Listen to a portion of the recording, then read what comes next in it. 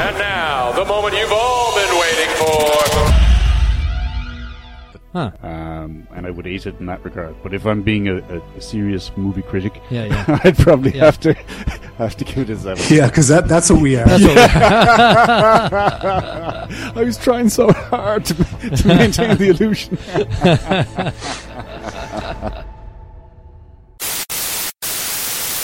Good evening and welcome to Is It a Bicycle, Season 12, Episode 22, the original and bestest ever TV and movie podcast. My name is Stephen Wrigley and I'll be your host for this evening. This week we don't have a man called Mike McDonough because he forgot to tell us. Anyway, no, sorry about this. This week we have a lady who doesn't play hard to guess. She plays hard to endure. It's Shona Show O'Flaherty. And in the red corner, it's our cuddly killer, a man who tells us that the average man swallows 8 Spider-Man reboots in his sleep. It's Mark Superhero Leonard. This week we'll be discussing some movies in the shape, or a movie in the shape of Icarus, and some TV in the form of Swedish Dicks and Comrade Detective. Yeah, so speaking of other stuff, speaking of other stuff, I've been doing the ketogenic diet for a while now. I don't think I've given you guys an update recently. I think now is the time. All right, how's it going, Mark? It's going good. I've lost 11 kilos in a little over 8 weeks. Shit. Wow. And my strength has held remarkably well, which is a bit of a trick. Like, no, I don't want anyone to get excited. I'm still as not strong as I was when I started, but I'm no less not strong than I was. And yesterday, well, from lunchtime this morning till the previous lunchtime, I did my first 24-hour fast. Oh my God. Which, when you're fat adapted, you can just do. Really? Yeah. How come? Yeah, you can. So, the way it went was, we kind of had a busy night in the house yesterday, and we had a 6-year-old landed down to us at about 9:45, explaining that he couldn't sleep because the dimensions of his room were much bigger than he was used to. Now, bear in mind, he sleeps in that room all the time.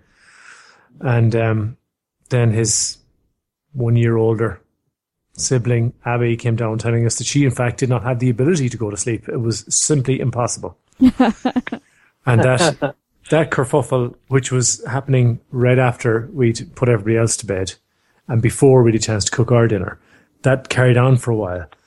So much so that at the end, it was just time for Donna to go and pick up Taylor, who was across town rehearsing Phantom of the Opera.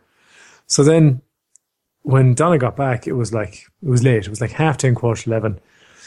And I kind of said, God, I'm really not arsed cooking dinner. And Donna just goes, well, you know what? I'm not hungry either. Will we just skip it? And I said, yeah, you know what? We could, No, bear in mind, we hadn't eaten since lunchtime. We'd had 3 eggs each at lunch. And we don't do breakfast. We intermittent fast until lunchtime. So I said, yeah, actually, I'm not that hungry either. Let's give it a shot. So then when I got up the following day, I said, you know what? I actually feel okay. I think I'm going to make this a 24-hour fast. So I didn't take any cream in my coffee or any calories at all. And I kept going until lunchtime today. Well, okay. Yeah. That sounds kind of somewhere between incredible and crazy. Yeah, well, it does seem a bit crazy, but it'd be crazy if I was starving and really weak and couldn't do anything. Yeah. But I had a very productive morning. It's coffee helps for sure because it kills your appetite a bit and it gives you a bit of energy. But I think even without coffee, I probably would have been okay. So it does sound crazy to just randomly decide to not eat for 24 hours. But when there's no great big loss on you, to use the Irish expression, you can just do it. Now, I wouldn't do it all the time. Mm-hmm. But every now and again, it's definitely worthwhile. And are you doing the 16-8 fasting a few times a week? No, we're just intermittent fasting until lunch. So whatever time you have your dinner in the evening, it'll vary between it could be 7 o'clock, it could be 9 or 10 o'clock, and then we just don't eat again until lunchtime. Okay. Because I have a friend of mine who's not eating between, is it 8 p.m. and 12 noon? So she's doing, is it 16 hours? Yeah, that's serious. Whatever it is, yeah. But she's only doing it, I think, twice a week. She's not doing keto or anything. It's just the intermittent fasting. Yeah, I was doing intermittent fasting for a while as well when I was taking carbs, and it's fine. It definitely helps because if you're taking a reduced amount of calories across the day, and then you take out 11 hours out of your eating phase, all of a sudden you're having giant meals and feeling like you're eating like a king, Yeah. Whereas if you spread that across a full day, they'd be tiny meals and you'd feel very sad all the time. So It's definitely not the atrophy diet you're doing there, no. the Atkins diet, Atrophy. atrophy. Are you saying that I'm losing muscle? Yeah, well, just no. I'm just kidding, really. Just that last one that you said there, the description sounds very atrophic, if that's a word. Where your muscle turns to fat? Yeah, where you start burning that instead of fat. Oh, no. So, well, okay, look, I don't know. I'm not, doing the kind of biological tests on my body to be sure, but doing it on a regular basis. so the idea is that you take carbs out of your menu entirely and your body starts to pull energy from fat. So you make ketones in the liver instead of glycogen in the liver. And your body just runs on a different fuel. And that means that after a while of doing this, and I'm doing it for 2 and a bit months now, your body doesn't care whether the fat is on your plate or in your body. It'll just burn it. So then when you do something like a random 24-hour fast, there's much less risk that the body decides to cannibalize itself to keep going. It'll just go, well, I guess there's very little fat on my plate today. I'll just pull it from the body. That's the theory anyway. Yeah. So. Yeah. Oh, fair play to you, Mark. So it's only a one-off then, more than anything. Yeah, like it wasn't a planned 24-hour fast, but I could do one again. Like we've got 20 days or so before going on holidays and winding up on a beach. So, yeah. Because like it's hard to know how your body's going to react to eating again after a fast. So like I weighed myself this morning, I was way down, but I was expecting that and I wasn't getting too excited because there's no food in me, Right. But I'll weigh myself tomorrow morning now and see if I've actually lost more than I would have otherwise.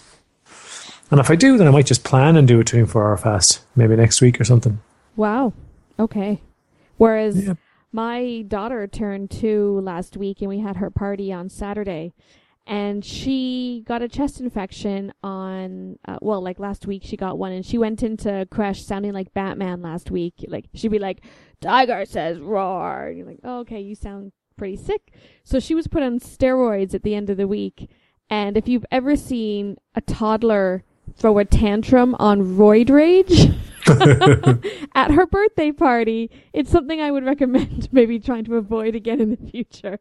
So I have been comfort eating the rest of her birthday cake, which is now finally done. So I'm at the other end of the spectrum from you, Mark. I couldn't be further away in eating habits than how I've been eating the last week. But there's been a lot of chocolate cake, and we have given cake to everybody that we know. So, at least the cake is done now. And so is the roid rage. We're back into normal toddler tantrums. So why don't we dive into our first TV show, Comrade Detective? Wait, what about things we've seen? Oh, we could do that also. Is there something that you've seen that you think is important? I literally just finished watching the Irish women's opener match in the Women's World Cup rugby, because Ireland's hosting it this year. It kicked off today. Well, we had the opening ceremonies over the weekend, but today was Ireland's first match. So the women just finished beating Australia. And was that a likely result?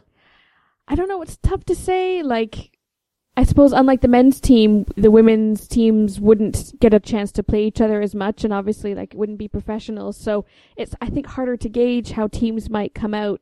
Ireland's got a strong history in terms of, their match record. We've been Grand Slam champions in the Six Nations before, but I wouldn't know when we last played Australia.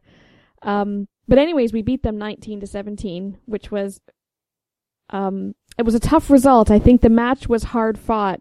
Even though we were ahead for most of the game, it still felt like we were the underdog because I think we were making really clumsy mistakes in terms of ball handling and unforced errors. I think only for the fact that the kicker on Australia's team lost them a few critical points did we manage to stay ahead and keep it. So anyways. So you're saying that Irish women aren't great at ball handling? Not on the rugby team, it seems, no. But listen, we come through when we need to. Just don't question it. The Grand Slam is a wrestling event. How is that worked in here? Well, also Irish rugby players are fantastic at wrestling, so we just win that Grand Slam. Yeah. We just win at everything. You play a game of rugby and you win loads of titles. It's how it works. Well, you've started us talking about sports, so I may as well take the baton and run. I think you should. You know that Usain Bolt's last race was today. Oh, was it today? Oh, the 200 meter, I suppose, was his second last race, was it? Yeah. Okay, I saw that one. I didn't know he was supposed to be racing today. So he came third. Did he? Yeah. Ooh, how anticlimactic. I know. So the fastest man in the world in his last race was not, in fact, the fastest man in the world. So he retired just a little bit too late. He left it one race too long, it seems, yeah. Ooh. So I'm sure that was a little bit disappointing, but maybe it was fitting. Like maybe that is how you pass the torch. Yeah, you just got to show that you're over the crescendo and that you are leaving the party at the right time. Yeah, he'd be walking off going, I could have won it, lads, but look, there's no point. There's no point. It's like it's the equivalent to leaving. Like, he's not leaving at dawn when everyone is drunk and passed out and the party's been over for hours. He's leaving at like 2 a.m. when like the drunken stripper has already shown up and snorted cocaine off of everyone's belly button, but nobody's unconscious yet. That's a Shona party, everybody. That's what Shona does at her parties. Go big or go home. You might remember the American football reality TV we talked about last year, Last Chance U. Of course I did. So I've started watching season 2, which dropped on Netflix there recently. And how was it? How did you feel about season 1? Recap your feelings for us. Season 1, I didn't spoil last year because it was a spoiler, but I'm going to now. So if you're planning on watching season 1 of Last Chance U, now is your time to turn off. Go make a cup of tea. Yeah. So, okay, fair warned be. So in the first season, they don't win the championship. Mm-hmm. And the main reason is because there's this fracas at the end of one of their games, and it winds up getting them disqualified, more or less. Right. So it was very anticlimactic, and they had obviously decided to film this documentary because these guys were going to break a record for the number of consecutive titles, and then they didn't. And they were on this incredibly long, unbroken winning streak, and that came to an end. And it was very much an anticlimax. No, it was good. It was good TV. Like everything else about the documentary was good. Yeah. So in this season now, actually, because of the way the last one ended, is actually more interesting. Oh. Because now they're trying to recover from the ashes of the previous season. Right. And the first episode, all of the players that were involved in their last game are still banned. Okay. So they're fielding a very sub-strength team against a decent team in the league. And it's it's probably the most exciting game I've seen in Last Chance U yet, including season 1. Wow. So it's good. It's good. And I like the characters that are in it. And we know Buddy, who's the coach, has had a long, hard look at himself, obviously, in season 1 and decided to make some changes. Okay. And that's interesting. And like changes to himself or changes to his management style? I think all of it, because he completely lost the rag in the game where things went off. And I think he saw a side of himself he probably wouldn't have been too eager to admit to. Okay. So he's decided that he curses too much. So he's trying to stop cursing as much. But no, it seems interesting. I'm 3 episodes in. I'm enjoying it. I think it's going to be pretty good. I'm going to get to it. Like, there's no rush with it. Right. You know, it's not that kind of show. But once the games get on, it's very hard to turn away. But like that happens. It's much like the way I watch The Ultimate Fighter. Like the bit at the start that motivates the match. Yeah. Is so. Then you get into the game and it's like, oh my God, I can't turn away. Which, I recommend it. Last Chance U was good. Okay. You'll have to let us know when you finish the season what your thoughts are.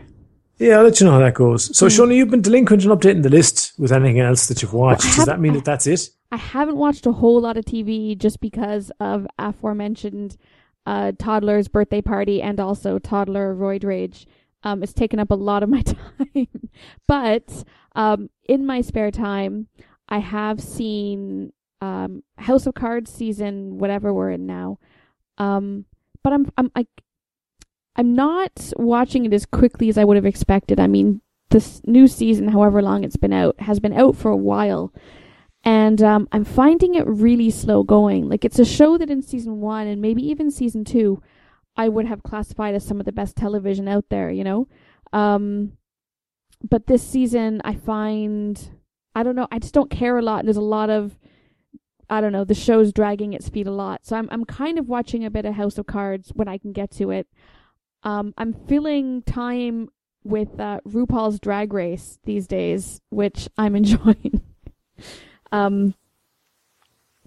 Yeah. RuPaul's Drag Race? Yeah. Is that what you said? Yeah. What is that? I brought it up a few weeks ago. I don't think you were around. And Mike seemed to think that it meant that it was drag queens doing drag racing, which it is not. Seems mildly appropriate. It's just drag queens competing in a competition for drag queens, and it's hosted by RuPaul. Oh, I was here. Yeah, Yes. I was here for this. Yeah, Yes. I remember. So yeah, I've just been watching a bit of that, and then a lot of CBeebies. You know, we have Bing. You've got your In the Night Garden, some Hey Dougie. Right, so you've been placating the child with a lot of TV. Has to be done. Well, you know when they're sick and there's just no making them happy. Oh, yeah, for sure. So, needs must. So I haven't watched a whole lot of grown-up TV this week, to be honest. Yeah, well, I can prop you up a little bit. I watched a movie called Snatched at the weekend, Okay. which stars Goldie Hawn and Amy Schumer. Yes, I remember that coming out and them doing the press for it. They're playing mother-daughter in this. Amy Schumer gets dumped by her boyfriend Right. just before she goes on this amazing trip to Central America. Mm-hmm. She decides that rather than go on her own, she's going to bring her mother, and her mother is going to rediscover her youth. No sooner do they get there than they're kidnapped. Ah, I hate it when that happens. I know, and and the story goes from there. And you know what? It's actually really funny. Like there was parts of it where I just broke down laughing. It was so funny. Okay. The plot is way for thin, but Right. I didn't mind that because it flowed very well. The timing was good. There was no great long gaps without something happening, and the laugh per minute count was pretty good too. Okay. And who And would you say that, like Amy Schumer or Goldie Hawn stuck out as the comedic linchpin of the show? Oh, Goldie Hawn wasn't funny at all. No? And she didn't even look like herself. She said so much work done. Yeah, she has. But the best thing about them was they didn't overreach. They didn't try to be more than just a comedy, a girl comedy, I guess, or a girl duo comedy. Right. Like there wasn't any risk of it being preachy at any stage. Mm-hmm. So yeah, if we were doing a full review on it, I would probably give it, I think a 6 out of 10 is fair. Okay. It's not going to appear in the bikey list or anything, but it is a good movie and I laughed a lot watching it. So Okay. So like it would pass my airport litmus test. yeah, definitely. This would be a good one to watch on a plane actually, Yeah. because it just passes the time very, very quickly. Like Nice. And have you seen much of Amy Schumer's other stuff? I like Amy Schumer, yeah, Okay. not as much as you do. Was it you that put Trainwreck into the bikies? I can't remember anything beyond this morning and the 5 coffees I had. I don't know. Yeah, I do like her. I like most of her stuff. I like her stand-up as well. Yeah. I would be a fan. She's got good comedic timing, I think. Like, she doesn't oversell it, you know, when she's got her punchline. It's, I don't know. I She think that's is what I quite like droll. about Like I like her style. I definitely like her style. Mm. I'm a bit worried about Goldie Hawn though, and like whenever she approaches naked flames. it. She might melt. But it went okay. Mm. So in addition to the Pitch Perfect and Pitch Perfect 2 drinking games, I have tried another. Oh, do tell. The Phantom of the Opera drinking game. Okay. What does this drinking game entail? Well, you drink whenever anyone sings. I'm just kidding. If you did that, you'd have alcohol poisoning. You drink die. whenever anyone sings The Phantom of the Opera Okay. or Christine. Okay. And if Christine and Raoul have a duet, Right. you drink. Okay. If the Phantom and Christine have a duet, you drink twice. Okay. If anyone sings in harmony, you drink. If there is a choral harmony, you drink twice. Oh my god. So pretty much And people open their mouth and you're just drinking that There whole... was a lot of drinking to the point where we kind of went, let's just drink normally from here on in. Because I've never actually seen The Phantom of the Opera. I know the music. No. It's the first musical I ever saw. I love it so much. Yeah, well, I'm a lover of it now as well, definitely. Like the songs that you know, like Phantom of the Opera and All I Ask, and those all the good ones that you would know in general, just from pop culture. Yeah, I knew those, but there's some other great songs in there too. Mm-hmm. So, like Donna's eldest girl Taylor is in it in a youth production with some of the scarily talented young people that you ever meet, and they do it like a kind of to let these people know what it's like to be on Broadway. So it's really intense. It's like 3 weeks prep, then you're on stage, or 4 weeks prep. Oh, wow. Yeah, it's like 9 to 5 every day, and it's like a job, you know, but she's loving it, and we're going to see it on Saturday night. So I said, I better get my shit together and watch this thing so I know what I'm going into.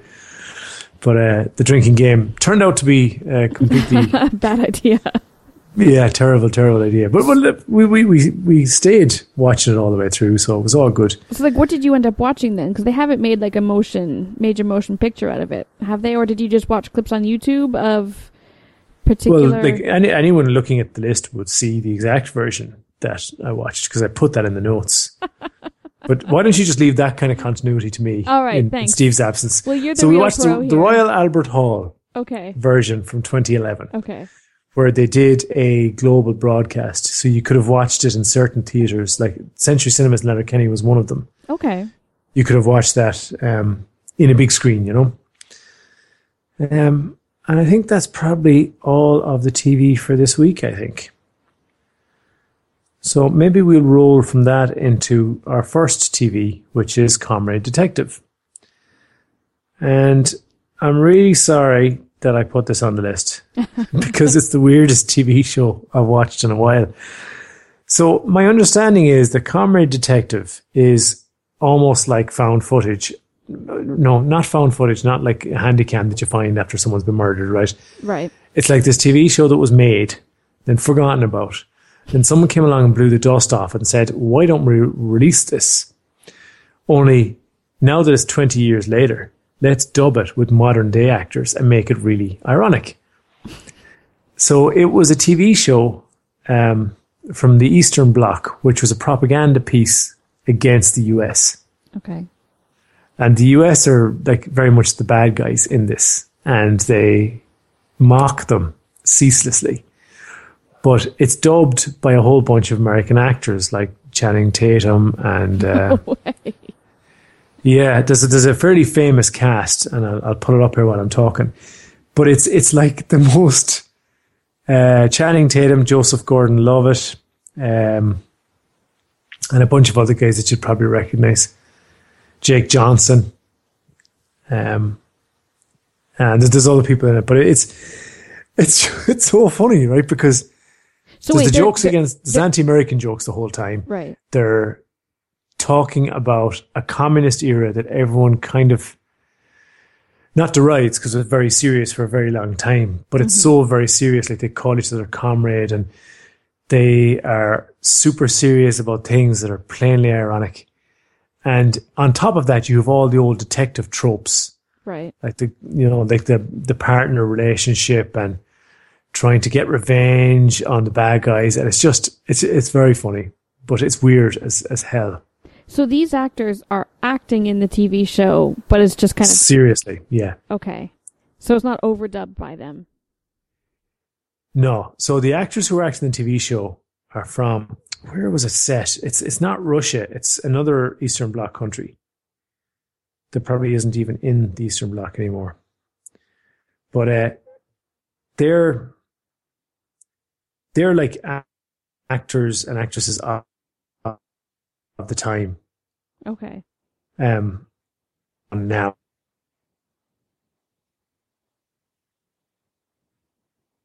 Say what country? At face value. Channing Tatum. They could easily have just made it now and pretended. So, assuming that they're Romania. It's Romania. Made in the 1980s in Romania, featuring what looks like bona fide Romanians from the 1980s wearing 1980s clothes, driving those cars Okay. in what looks like a 1980s era. And like the bad guy that they're looking for in this one is, of course, an American. And he was wearing jeans, a particular brand of jeans that neither of the Romanian guys knew anything about. Okay. So they had to have somebody show them what that was, for example. So it's funny. It is funny, but it's weird. It was too weird for me, to be honest. And yeah, it sounds like a really conceptual sell. Yeah, and I think maybe I don't know enough about communism to get all of the jokes that were being dropped. That's very possible. But I don't think that that's enough staying power for me anyway. Yeah. And the story itself, because it's so pretend serious, like it seems like that if the dialogue is accurate to what the people are saying in Romanian, then oh my God, were they taking it seriously. But because it was the 80s and we're so far past that now, you would never see a TV show being made like that. Right. Like for starters, it isn't a mixed gender duo and neither of them has a special ability. Uh-oh, they're in trouble right away. That TV show would never be made nowadays. It's two lads, you know, and it's very much in the style of the grizzled veteran and the young rookie cop and how they're going to, you know, their initial discomfort with each other and how they become fast friends. Of course. So, like, you know, you've seen that many times since 1980, but the formula has been advanced and expanded upon. So, look, for me, it's going to be filler. I think there's a few clever things in it, but you can probably get that from the first 20 minutes. You don't need to watch another episode. And since they're not here, let's put words in Mike and Steve's mouths and tell me what you think they might think of it. Because every time I hear anything that's got even vaguely historical references, I think maybe Mike would like this. But then if it's in any way not just like a straight up historical movie, he would find a reason to shit on it. So I could see him maybe hating this, is my guess. Let's play this new game that's called Mike and Steve Roulette, where we decide if they like shows or not. Well, Steve suggested that I put this on the list. This was my pick. Mm-hmm. And when I read the description, I went, actually, that sounds kind of quirky and interesting. Yeah. Let's see how it plays out. And because Steve is such a concept guy, I think he would probably like this. Yeah, that's true. But no doubt he'll tell us next week. Yeah. So when you were telling me that they were overdubbing it, I thought that was like what the show was trying to do. But I didn't realize that the show was about people doing that. Like, Channing Tatum and John Ronson present the show as if it were an actual influential Romanian television show from the 1980s. I'm reading from Wikipedia here. Okay, well, so that's what I didn't know, whether it was for real a TV show from the 80s or not. So you're saying it's not? Well, they're saying they present the show as if it were an actual influential television show. So it sounds like, no, they're kind of in on the joke. Okay. So that's Comrade Detective. Interesting. And then we come to Swedish Dicks, which you put on the list, Shona, and then come up with some flimsy excuses for not having watched. So Swedish Dicks tells the story of a Swedish private eye, hence the name, working in the States, and how he meets up with his also Swedish and soon-to-be partner. So the only question that matters here, Mark, is do you like Swedish Dicks? I did not mind this show, but I don't think that I could say yes to that. So Peter Stormare is the lead in this, and you'll remember him as the Russian cosmonaut in Armageddon. I don't remember that guy at all. American components, Russian components, all made in Taiwan. No? That's a good accent. Well, that's him anyway, okay. Right? And he's actually using the same Russian accent, even though he's Swedish. And they regularly switch to talking in Swedish. Okay, so there's subtitles. Yeah, yeah, there is, yeah. Mark, that was just not for a you. lot. Just for you, Mark. Not a lot. It's more kind of a comedy gimmick that they switch to subtitles every now and again. So it's funny, and it is like you're kind of getting a voiceover from Peter Stormare through it that isn't too heavy-handed and does add some comedy to it. I think Stormare himself is quite good in it, but it was a bit tired up until he met his soon-to-be partner, right? The DJ, and he's played by, is it Johan Glans, I think? And And when they're on screen together, I'll check that name now. Yeah, I think that's his name. Yeah. When they're together, it's an awful lot better. Okay. And it reminded me a lot of, what was that one with Russell Crowe and Ryan Gosling? Did you ever watch it? The Something Guys? Nice Guys?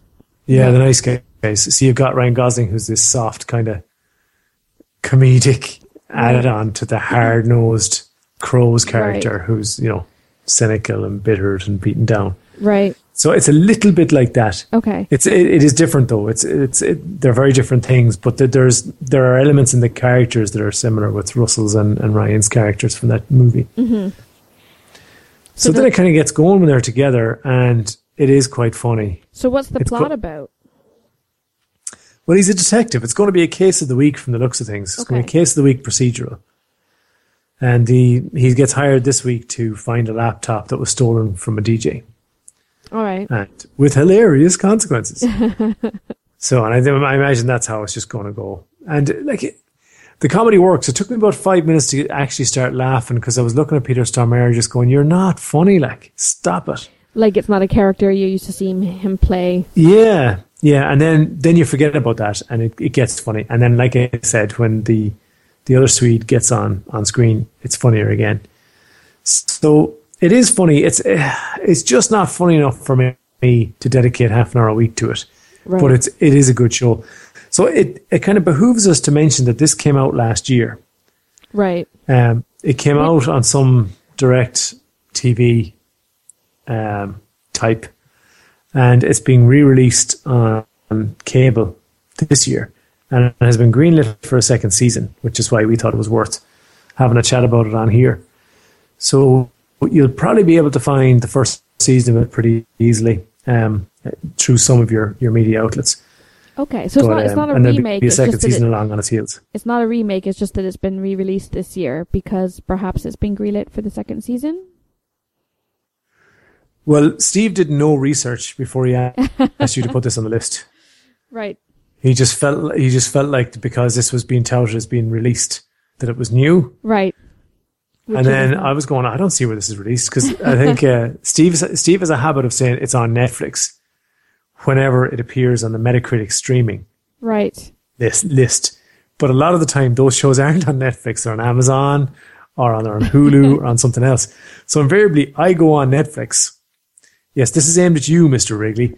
I go on Netflix, look for the thing Steve has said is on Netflix, and it's nowhere to be found. So then I get lumped with researching where the bloody thing is. Oh, Steve. And since Steve isn't here, let's just be honest. He also ruins Christmas for children around the world regularly, just for fun, and does loads of other horrible things.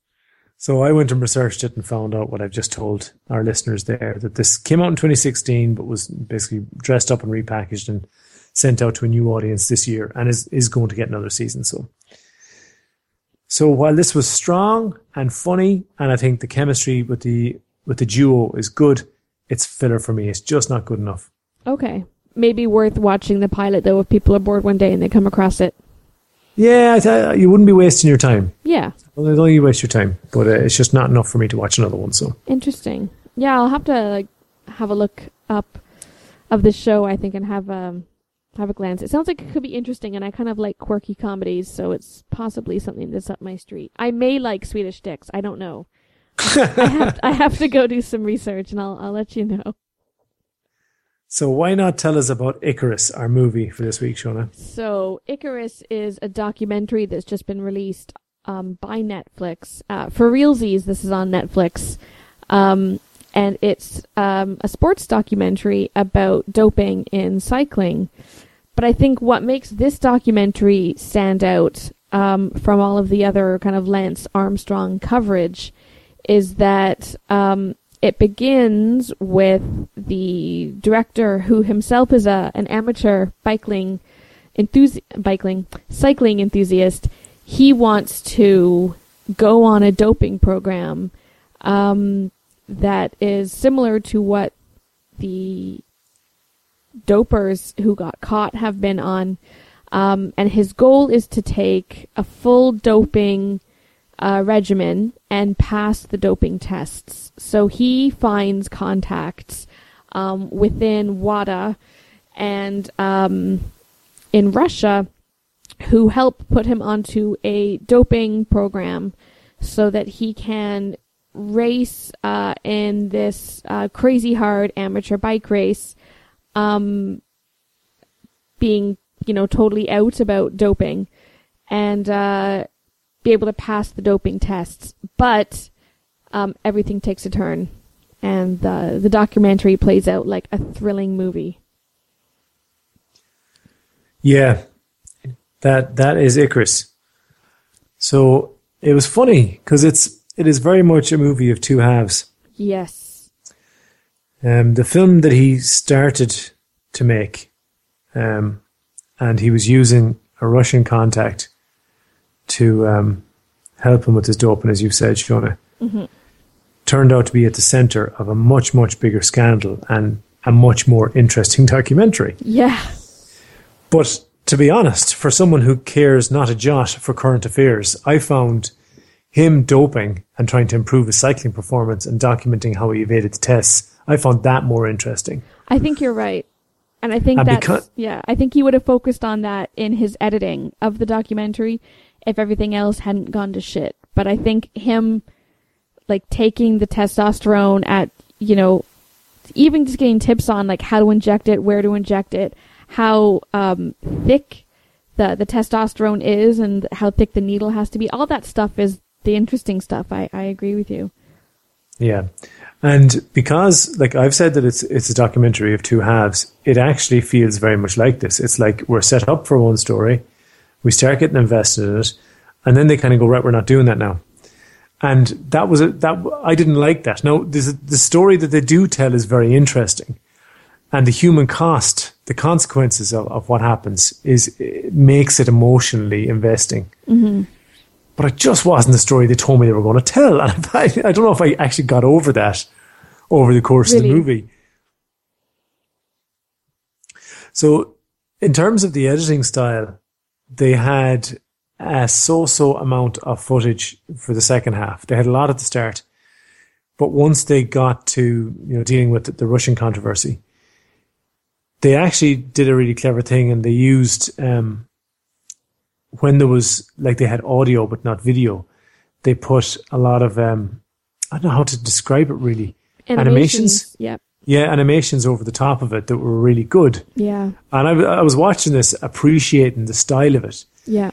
And it actually meant that rather than being bored by just listening to someone with no picture, it kept you invested, because there was something moving in front of you all the time. Yeah, and I think critically it also explained things more clearly than it would have had it just been a video of a guy explaining, how they swapped in or out the urine samples, for example. Because if you're just using the audio, then you can use the visual aspect to create an animation that shows a map and the path that the drug carts would take or that the urine carts would take. So I think I agree with you. It adds a lot more by kind of using different visual styles. I mean, it comes off as being really slick. Because the animations are pretty cool. There's one scene of the Russian guy talking about how he was in a psychiatric ward, and the animation was kind of a man sitting in a corner with moose antlers on his head, and it was just really effective. Yeah. Yeah, wearing a straitjacket. It was really good. Yeah. That was exactly the part that I was thinking of. Yeah. When I was talking about the animations. I think Brian Fogel, who is the guy at the center of this documentary, what was the Russian guy's name? Nikolai, is it? I don't know. Just start with a G.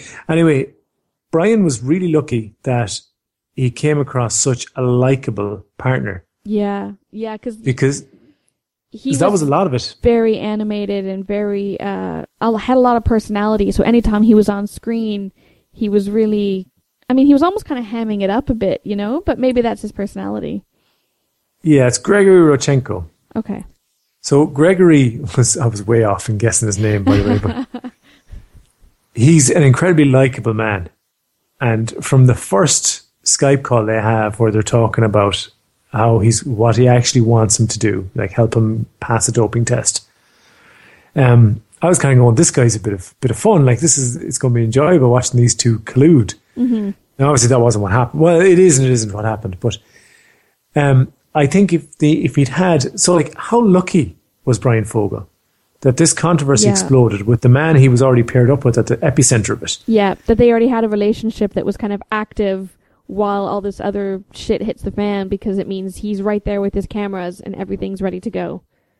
So I've heard interviews with Brian Fogel where people asked him, I said, right, were you not tempted to just stop what you were doing and go completely investigative journalist and start interrogating this guy and just make something, make a story or make a documentary or something that was different? Right. And he said, well, of course I was. But in the end, I felt that all I could do was just be a friend to him at a time when he didn't have any friends. And that definitely came across. Yeah. And ultimately, I think that, I guess he didn't know that the value that friendship would have in the long run. Mm-hmm. But it was very, very high. And this goes towards the emotional or the real life impact that this story had. Mm-hmm. So, but here's my problem, right? This is the problem. Sean, you probably have more you want to say about this, because I'm getting close to winding up on it there. Yeah, okay. So I think I liked this movie a lot more than you did, because it totally blew my mind. Not only for the fact, okay, so I'll start with what I liked was the first half. I think it does a really good job of pulling you in, because there's an introduction about, it shows him doing this amateur race that's like, he said it's like the Tour de France, but it's all 7 stages kind of put together at once, and it's just like insane in terms of the tax on your body and on your mind. And there's footage of him doing it, and he places 14th. But it just shows him at one point, like sitting like in a shop on the road, en route, I suppose, to, during the race. And he just looks like a broken man. He's just so physically and mentally completely exhausted. And it starts there by saying, there was kind of 3 groups of people in front of him. There was the top 10 who were untouchable. And then there was kind of the 4 in front of him who he was racing against. And then, he came in at 14th, and then there was, several hundred people behind him. So he wants to start looking into doing a doping program. And I think that right away hooked me, that this guy wanted to use himself as a test subject and just like start injecting himself with all these drugs. And then when you see, like, when it gets into people, and he's working with people in WADA, like the World Anti-Doping Agency, and doctors who would be involved with like supreme athletes and their regimens, and just seeing the type of like doping schedule that he's got to be on. Like he can't get over sometimes the amount of drugs he has to take, and you see like all of these needles in his house because he's having to constantly inject things. And I think it's really effective, even just seeing like the stuff he's injecting, like the testosterone, and how thick it is and how thick the needle has to be in order to be able to draw it down. And he's told by one doctor to inject into his thigh, but then Gregory in Russia is telling him, like, don't mess with your thigh muscle, do it into your butt instead. And all that stuff was just really fascinating. And then you see him kind of doing all of his training and checking his oxygen levels and his power levels and his speed. And he's working up to this race, and the expectation, I think, is going to be that he's going to slam it, and he's going to be coming in first.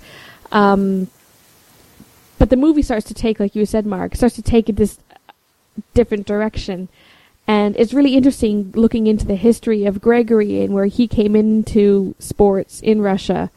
And I suppose that's maybe where you and I differ in terms of our personal tastes in these type of films. Where, like, I found it quite interesting seeing, in particular with Russia, like the history they have in performance in sports, but also like Putin and his whole administration, and the pressure that's put on athletes to be top performers, and to be not only registering on the world stage, but really kind of at the forefront of it, and that Putin wants that happening at any cost. So he has men in ministry positions who are essentially like sponsoring these doping programs across Russian athletes, across all of the, the disciplines that they're racing in.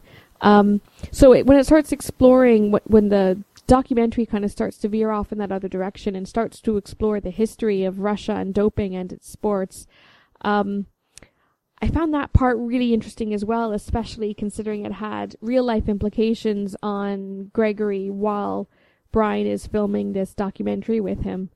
So I was totally captivated from the beginning of the film to the end of the film. And I have to say, like, it's one of the best sports documentaries I think I've ever seen. It's just, it feels like you're watching a movie, like this was scripted. You know, it's so interesting. And even like the music that Brian put in editing when there are, you know, tense scenes happening, it all really adds up to like a story that has a definite narrative and it has a point to tell, and it tells you when to feel nervous and all of the kind of cues that you would get from watching like a movie, a fictional movie, you're getting from a documentary. So there's a bit of added thrill just because, you know, it's you know, real life. So yeah, I was really impressed by it. Yeah, I can't disagree with anything you've said there. It's like, I just felt a bit cheated because seeing such a close-up documentary on someone juicing, yeah, I found incredibly interesting. I found the globally affecting documentary that came after that in the second half less interesting. But the way that it's put together, though, was really brilliant. Like when they talked about some of the logistics later on in the film, there's a couple of scenes there that you couldn't turn away because they made it all seem so interesting when in fact it's not really. Yeah, you know? yeah. But I think that Brian did an amazing job. Like for cinematography, it's one of the most skilled documentaries I've seen. Like it is probably up there with Senna, which would have been my favorite one probably to date, I would say. It reminded me a lot of Generation Iron, which is a bodybuilding movie. Right. You've talked about it a few times, I think. Yeah, and Generation Iron 2 is out now, and I'm trying to get through it. But Generation Iron 2 features my man crush, Callum Van Moger. So I don't want to use it all up at once. I want to space it out. Okay. As long as I can. And like I watched Generation Iron a bunch of times, and they talk about steroid use and that a lot. But there's definitely scope for somebody to do a documentary on somebody in sports juicing. Yeah. And Brian took the approach of showing how the tests can be beaten. I think they should do it in somewhere like pro bodybuilding where there are no tests, and just show what's Wow. What's the point? So they show where like steroids are just par for the course, like in the same way that bikes have wheels on them, bodybuilders have steroids in them. Really? Oh yeah, but you don't look like that. That's not natural. Yeah, that's true. Yeah, that's true. Yeah, that would be really like I would like to watch that type of documentary when the subjects are kind of the tests as well. Like I would be curious for Brian after he finishes his program.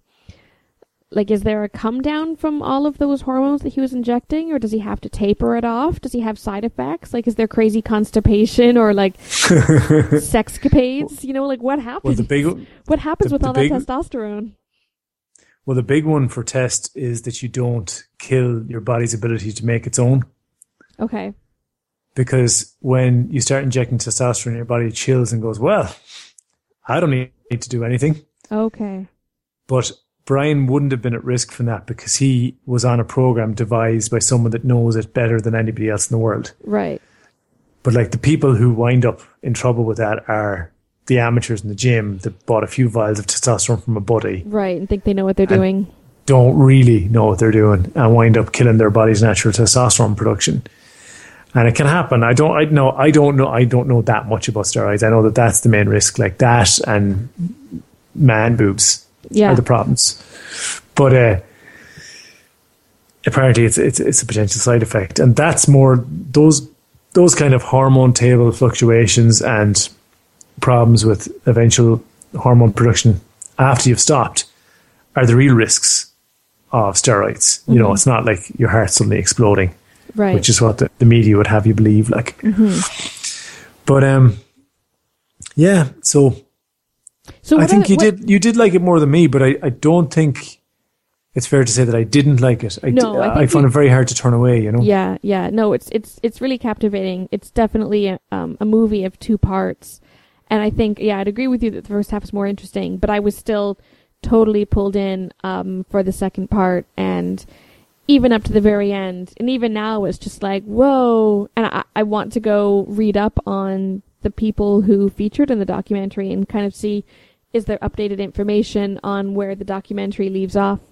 But I do... Yeah, I know what you mean, yeah. I do wish, like you said, that there was maybe more focus, or they got to finish making the movie that they started out making, and that they could have delved a bit deeper into, like, all the drugs that he was taking. And then also, I think, into kind of the scheming that he has to do in order to get tested to see if he would pass the water tests, because those, like, that's not like you can just submit a sample and be like, please test me and let me know if theoretically I would pass or fail these tests. It's not as easy as just doing a practice run. I mean, even getting tested by water standards, he had to, I'm assuming, break the law. They certainly were very secretive about it. And you have to have like it, people who are at an institutional level comfortable with and able to exploit and deceive very strict protocols. And that part was very interesting as well. And the animation came in really handy, I think, when it explained how some the logistics of it all. Yeah, of some things that have that happened in Russia. And I suppose this is a debate that comes up a lot on our podcast about whether or not you can spoil history. So I will err on your side, since we're the one having the discussion, of not spoiling history for people who maybe aren't familiar with Russia and its history with doping scandal. But it was really interesting to see a bit of history into, like, the light shone from somebody who knew firsthand about Russia's involvement with like statewide sponsored doping programs. Really, really interesting. My knowledge of doping in Russia comes from what was done to Ivan Drago in Rocky IV. So, like, you guys completely spoiled everything that happened in the documentary we watched last week. Aww. And because I wasn't on, there was nobody there to go, hold on a minute, we're spoiling. You're all just going, no, this is current affairs. Like, we all know current affairs. We, like, watch the news and stuff. And then we talk to our friends about, like, socioeconomic development and things like that. And, like, the gross national debt and how we're all worried about inflation. Do we all develop British accents? Posh yeah, British you always do. It's so weird. So, well, I remember Russia being banned from the Olympics because of a doping scandal. I mean, I remember that was a spoiler for me. Like, was it? Yeah. Had I not just watched the documentary, I wouldn't have known that. Okay.